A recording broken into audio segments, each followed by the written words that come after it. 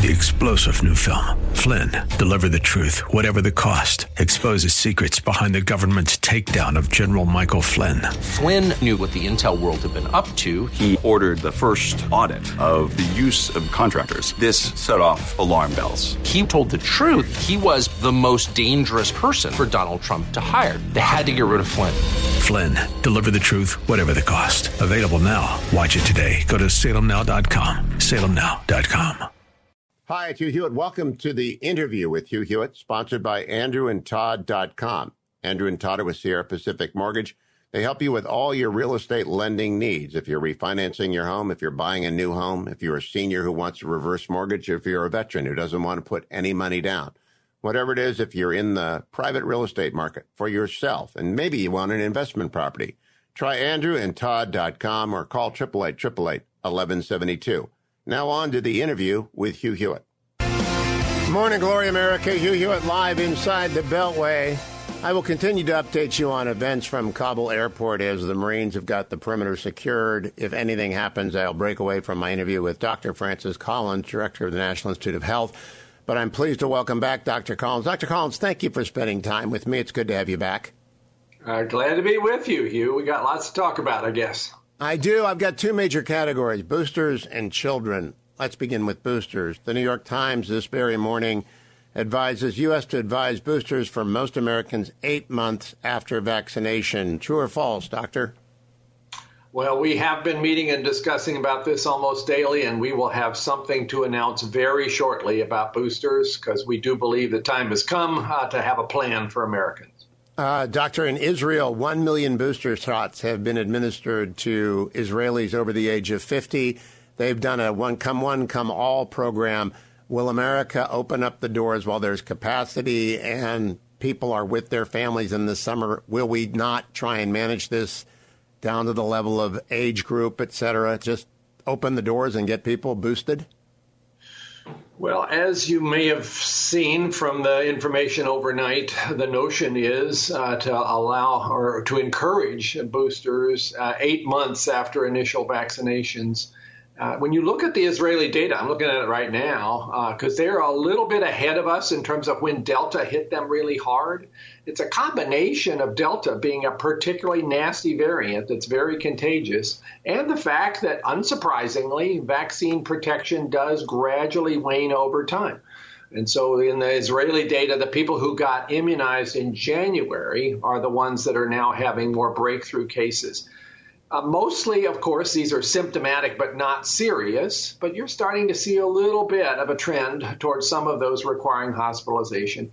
That's the same thing we're starting to see in the U.S. data, although right now it still looks as if our vaccine protection is working really well. But we don't want to wait until it's like, oh, too late. So that's why we're looking at the data. CDC has at least 4 or 5 different cohorts they're watching.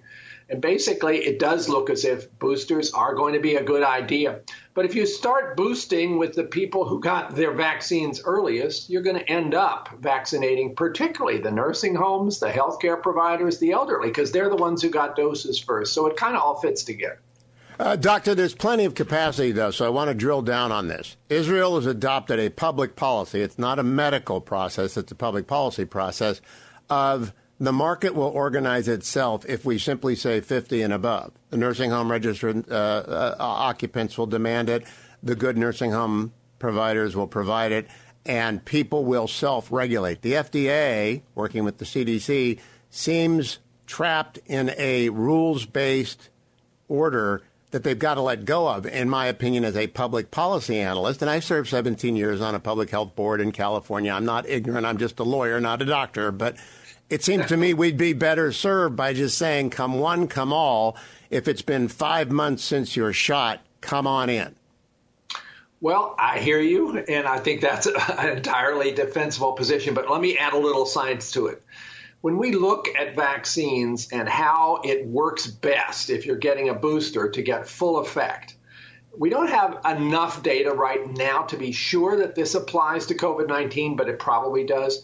You probably do want to wait at least 6 months after your initial immunization to give that immune system chance to mature the diversity of antibodies that it can produce. And then you hit it with the booster. So if somebody just got their primary immunization, a couple of months ago, I don't think this is the right moment for that booster. That will not give them the same effect. So this I agree, Doctor.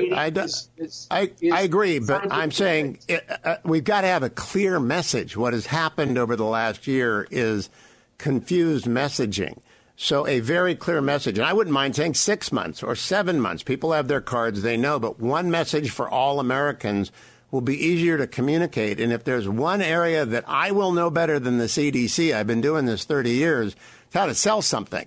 And if you want to sell a booster shot, you give one message a million times, which is if it was 6 months ago, go in. And then the second question is, can you mix boosters or do you have to stick with the same booster? Ideally, you want to stick with the same one because that's where we have the data. You may have seen last week, though, when the FDA authorized for people who are immune compromised to get a third dose. They said that there as well. Better to get the same dose of Moderna or Pfizer that you got to begin with. But if for some reason you don't have access to it, well, then get the other one. Again, I feel more comfortable as a scientist fixing our plans on real data, and that means sticking to the same kind of vaccine that you got to begin with. But obviously, there will be situations, rare one, I guess, where people will feel the need to switch over.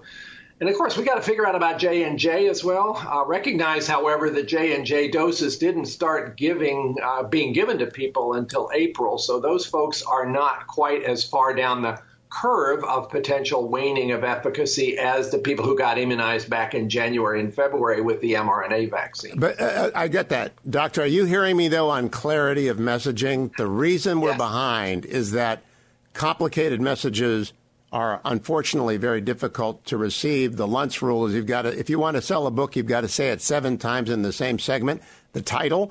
And Frank knows what he's talking. Words at work. It's one of my mantras when I interview an author. You say the book title 7 times.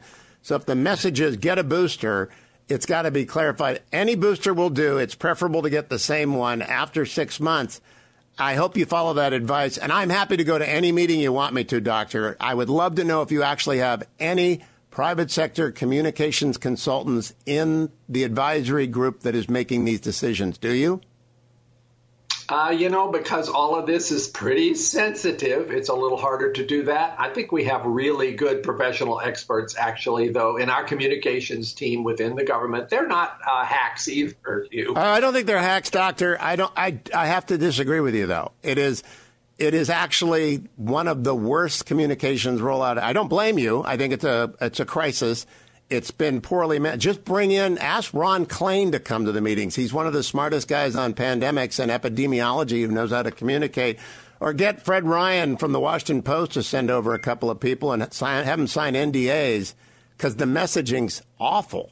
And you're a scientist. You know we got to get data loops, right? And the data loop I'm giving you is let's message this one right because I'm a big proponent of vaccine.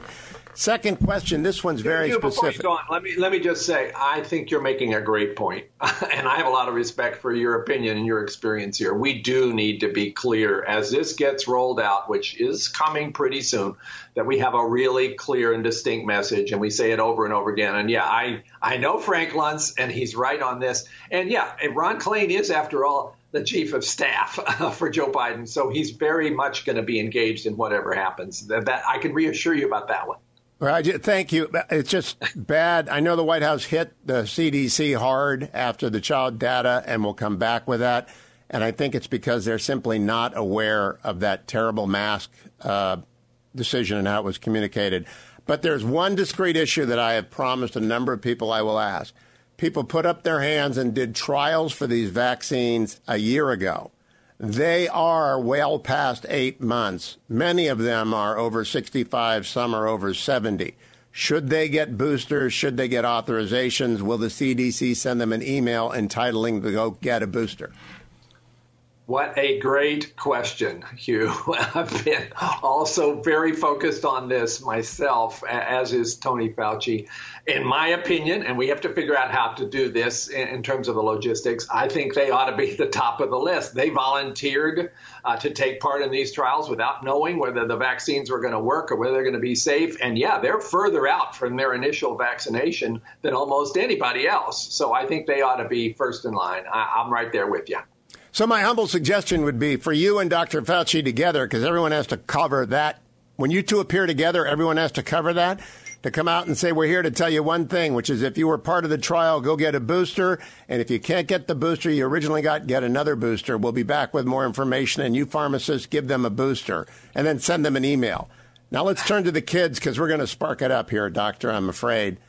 I think it's a terrible idea to mask children K through 3. A terrible idea. Now, I speak as a grandfather who has seen children with learning issues, either in speech or hearing or vision, badly suffer from masks. And those are not even the first order casualties of this. Why did the CDC change their mind about masking K through 3? Well, I listened to your interview just a week ago with Tony Fauci on this very topic, and I agree with Tony that this is a difficult issue, and this is not one where you can say, well, it's a slam dunk one way or the other. One thing I would say, though, while we are clearly seeing more children getting infected with COVID-19, you argued it's still pretty rare. It is still pretty rare, but it is not zero, and we have now more than 400 kids that have died of this. So we have to think about that. But also think about what's going on in that classroom for two other reasons. Even if kids are not going to get that sick, they can certainly get infected. They don't transmit quite as vigorously as older people, but they can transmit it. Lots of evidence of that. So if we're trying to tamp down the spread, here is one more place to do so. The other thing, Hugh, and now think about this. I want to hear your reaction to this. I agree with you. We got to get kids back in the classroom. This virtual learning for the last year has been really bad for their development. But if they're unmasked in the classroom, you know what's going to happen. There's going to be an outbreak. That's already happening in states that don't require masks. And then what happens? The kids go back home again. That's a bad outcome. So even if you're not worried about their personal health, if you're worried about the fact that we want them to stay in school, the masks may be an important way to achieve that. Now, the key question there, Dr. Collins, is that you use the word may. I went back after Dr. Fauci's very kind appearance on the show and did a deep dive into speech pathology. If a child is not caught up by age 8, it becomes exponentially more difficult to teach them speech. They cannot learn speech without access to facial expression. And so you're talking about lifelong deficits because of a fear not yet well placed. I read the transcript. Dr. Fauci very much admitted there is no data. There is a fear that the Delta variant might be worse for children.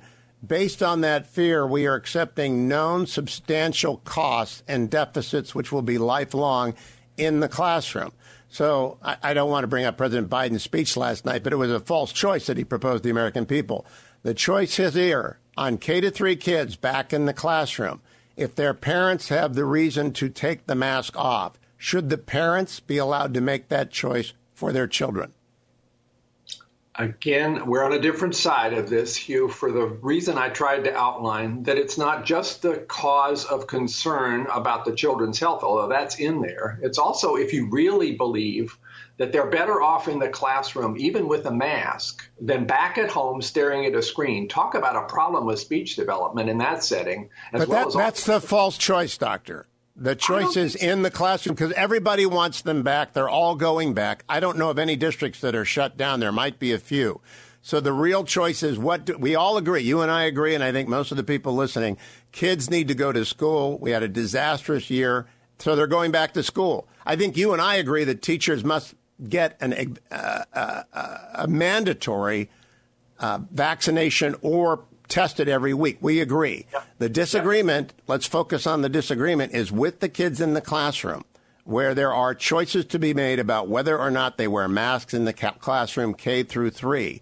Is there any data showing that those kids are at greater risk of hospitalization or illness of serious sort from taking their mask off there, if there are other ventilation pods and other non-pharmaceutical interventions at play? I wish we had that data. But I don't think you're hearing me. It's not just about that.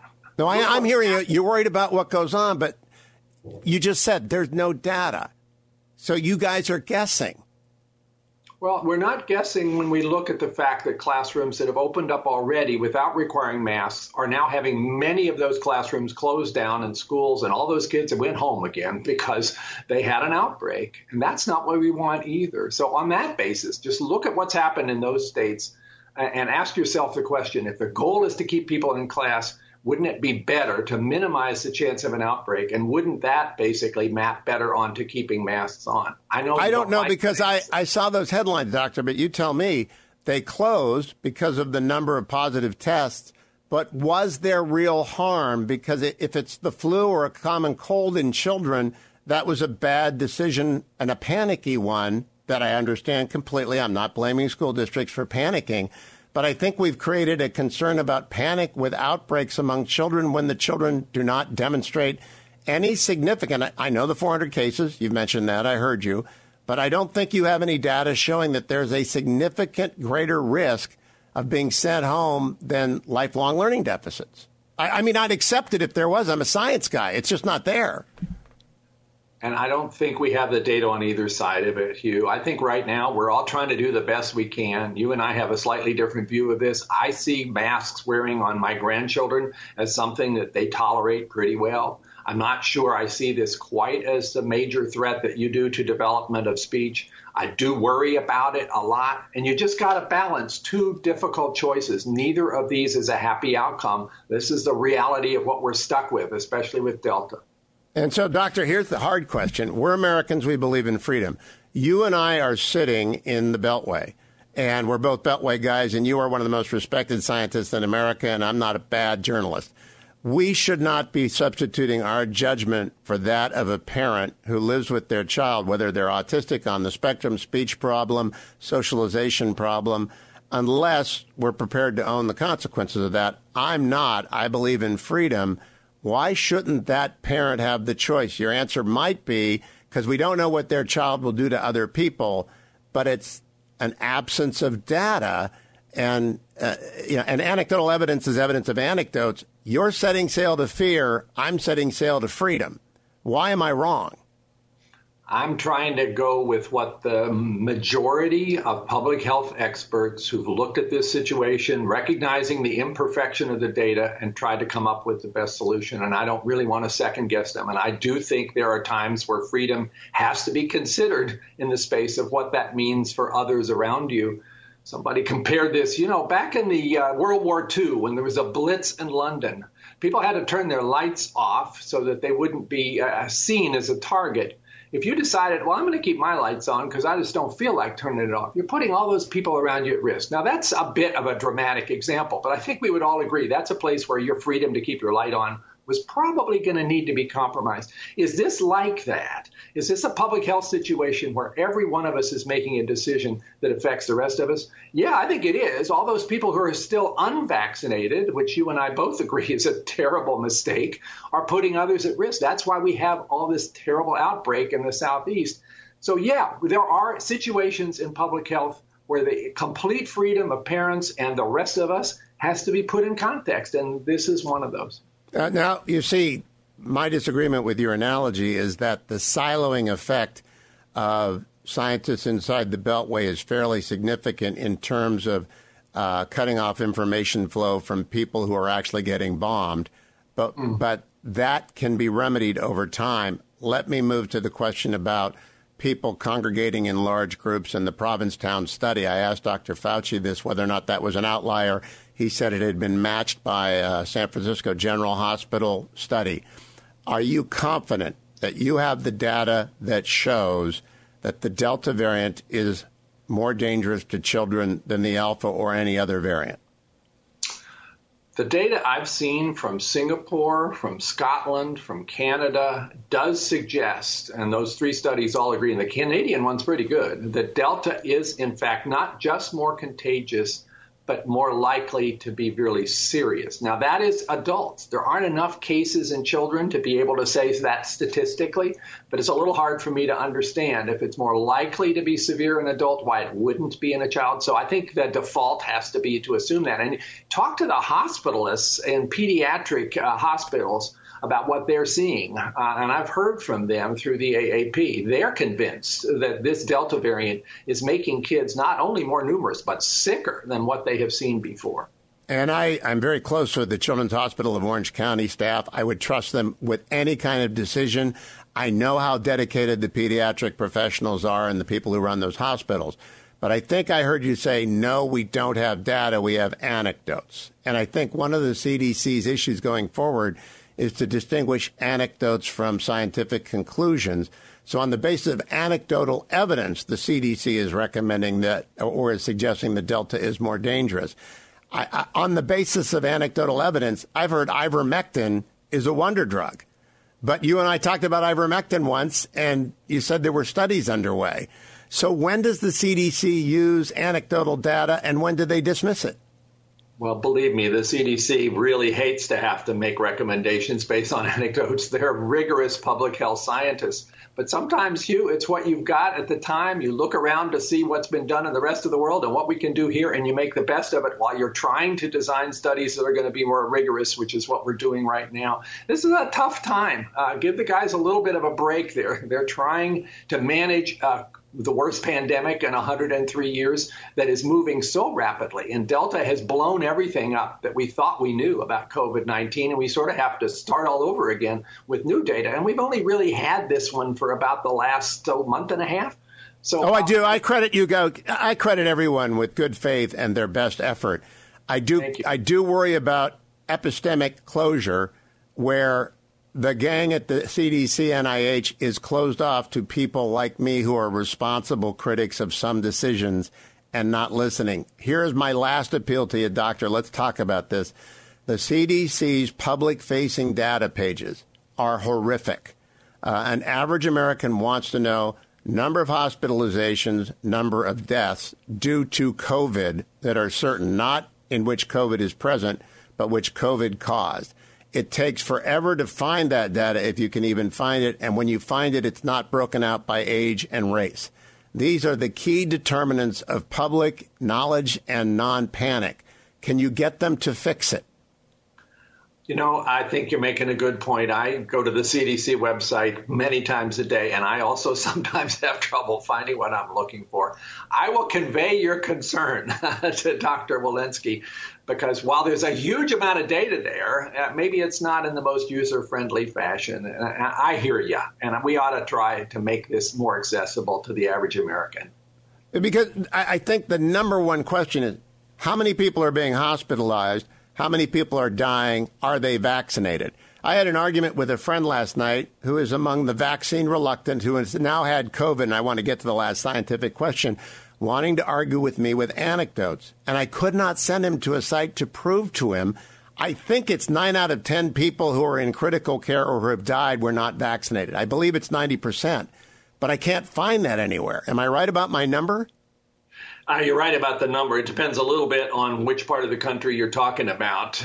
If you're in a low vaccination area like Florida, Louisiana, it's like 99%. But in places with higher vaccination rates, the number drops a bit. So, and that data does exist. Am I right that the most at-risk racial group is African American? That would be one of them, but certainly also people over 65. If you're talking about racial groups, African Americans have been hit ridiculously hard by this, and that should be a wake-up call to all of us about how our healthcare system is not equitable. And so I'm a fear, the next pandemic is a pandemic of panic, and I am very concerned about what's coming, but data kills that off. And so the better presentation of data. Let me close with the worst-case scenario. I talked about it with Dr. Fauci. The WHO appears to be urging no boosters so that more first and second round shots can be sent around the world to people who have no protection whatsoever. That's a public policy decision with which Americans and Israelis disagree. We're going to vaccinate our own people and be the beacon of research and hope for the world in the pandemic. Nevertheless, the question arises, what about an Omega variant? Is there any evidence of another variant that is, in fact, by data proven to be significantly deadlier than anything we've seen yet? Not yet. We're certainly watching this across the world. NIH has a vigorous effort, actually in partnership with industry, called TRACE, where every new variant gets quickly looked at to see what its effect would be on vaccines and on monoclonal antibodies. So far, we're looking okay, but I worry about the Omega strain, as you're calling it, also, especially with so many people being infected right now. That's where those mutations arise. So we have enlightened self-interest in seeing the whole world get past Delta and past COVID, and not just the United States. We're doing a lot there. 110 million doses already sent out by the U.S., 500 million promised. We are going to have to do our part to deal with the rest of the world's needs. And I don't think we should try to make this, as maybe WHO did, as a choice between whether or not we're going to protect our own people and the rest of the world. We got to do both. And we have the incredible capability through our science and our industry manufacturing capacity to do both. But let's just get on with it. A dear friend who was sick, did not get vaccinated, ended up in the hospital for 6 or 7 days, and it was a very rough situation. Had a candid conversation with me that he believes he is now safer than me, who got the 2 Pfizer vaccinations as soon as I could. Is he right? It's a little hard to say for sure, but I think he's not right. When you look at people who've gotten reinfected a second time, there's a higher risk of reinfection, especially with Delta, from people who got natural infection than people who got vaccinated. So he should still go ahead and get vaccinated, even though he had the infection. The evidence for that in a Kentucky study from a couple of weeks ago is pretty compelling. You boost your protection significantly if you had COVID, and then you get vaccinated on top of that. Just like okay, Doctor, did, by the way. I want to give you the floor for the last moment. What is the media doing wrong? Take your best shot. What are we getting wrong? I wish that somehow we could focus less on trying to view things through a political lens and more from a public health lens. Look at the mask discussion. There's so much of that seems to be focused on politics. It's crazy if you imagine an alien arriving from another planet looking at us and wondering, why are we having this massive division of opinion about masks and vaccines depending on your political party?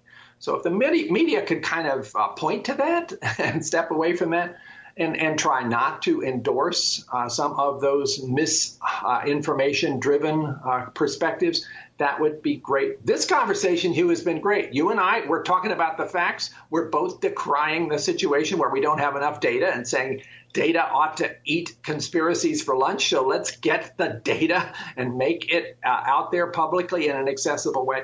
You and I are in the right place. But I must say the media is not always carrying the water quite like that. I gave you the last word, Doctor. Please keep coming back. I appreciate your candor, and I do appreciate the 24/7 pace that the NIH, the CDC, the FDA is putting in. But ask a few of us to join the meetings, Doctor. Thank you. All right. Thank you, Hugh. Hi, it's Hugh Hewitt. Welcome to the interview with Hugh Hewitt, sponsored by AndrewandTodd.com. Andrew and Todd are with Sierra Pacific Mortgage. They help you with all your real estate lending needs. If you're refinancing your home, if you're buying a new home, if you're a senior who wants a reverse mortgage, if you're a veteran who doesn't want to put any money down, whatever it is, if you're in the private real estate market for yourself, and maybe you want an investment property, try AndrewandTodd.com or call 888-888-1172. Now on to the interview with Hugh Hewitt. 3-star General Michael J. Flynn, head of the Pentagon Intelligence Agency, knew all the government's dirty secrets. He was one of the most respected generals in the military. Flynn knew what the intel world had been up to. He understood its funding. He ordered the first audit of the use of contractors. This set off alarm bells. The explosive new documentary, Flynn, Deliver the Truth, Whatever the Cost, uncovers the facts behind this scandal. Flynn told the truth. He was the most dangerous person for Donald Trump to hire. I find out the worst enemy that I'm going to face in my life is right here in America. They took my assessment and they wanted me to change it. And I was like, I'm not changing it. They had to get rid of Flynn. With in-depth interviews, archival footage, and never-before-seen personal records of the man behind the headlines. I just felt like I was drowning. Flynn, Deliver the Truth, Whatever the Cost. Available now. Watch it today. Go to salemnow.com. salemnow.com.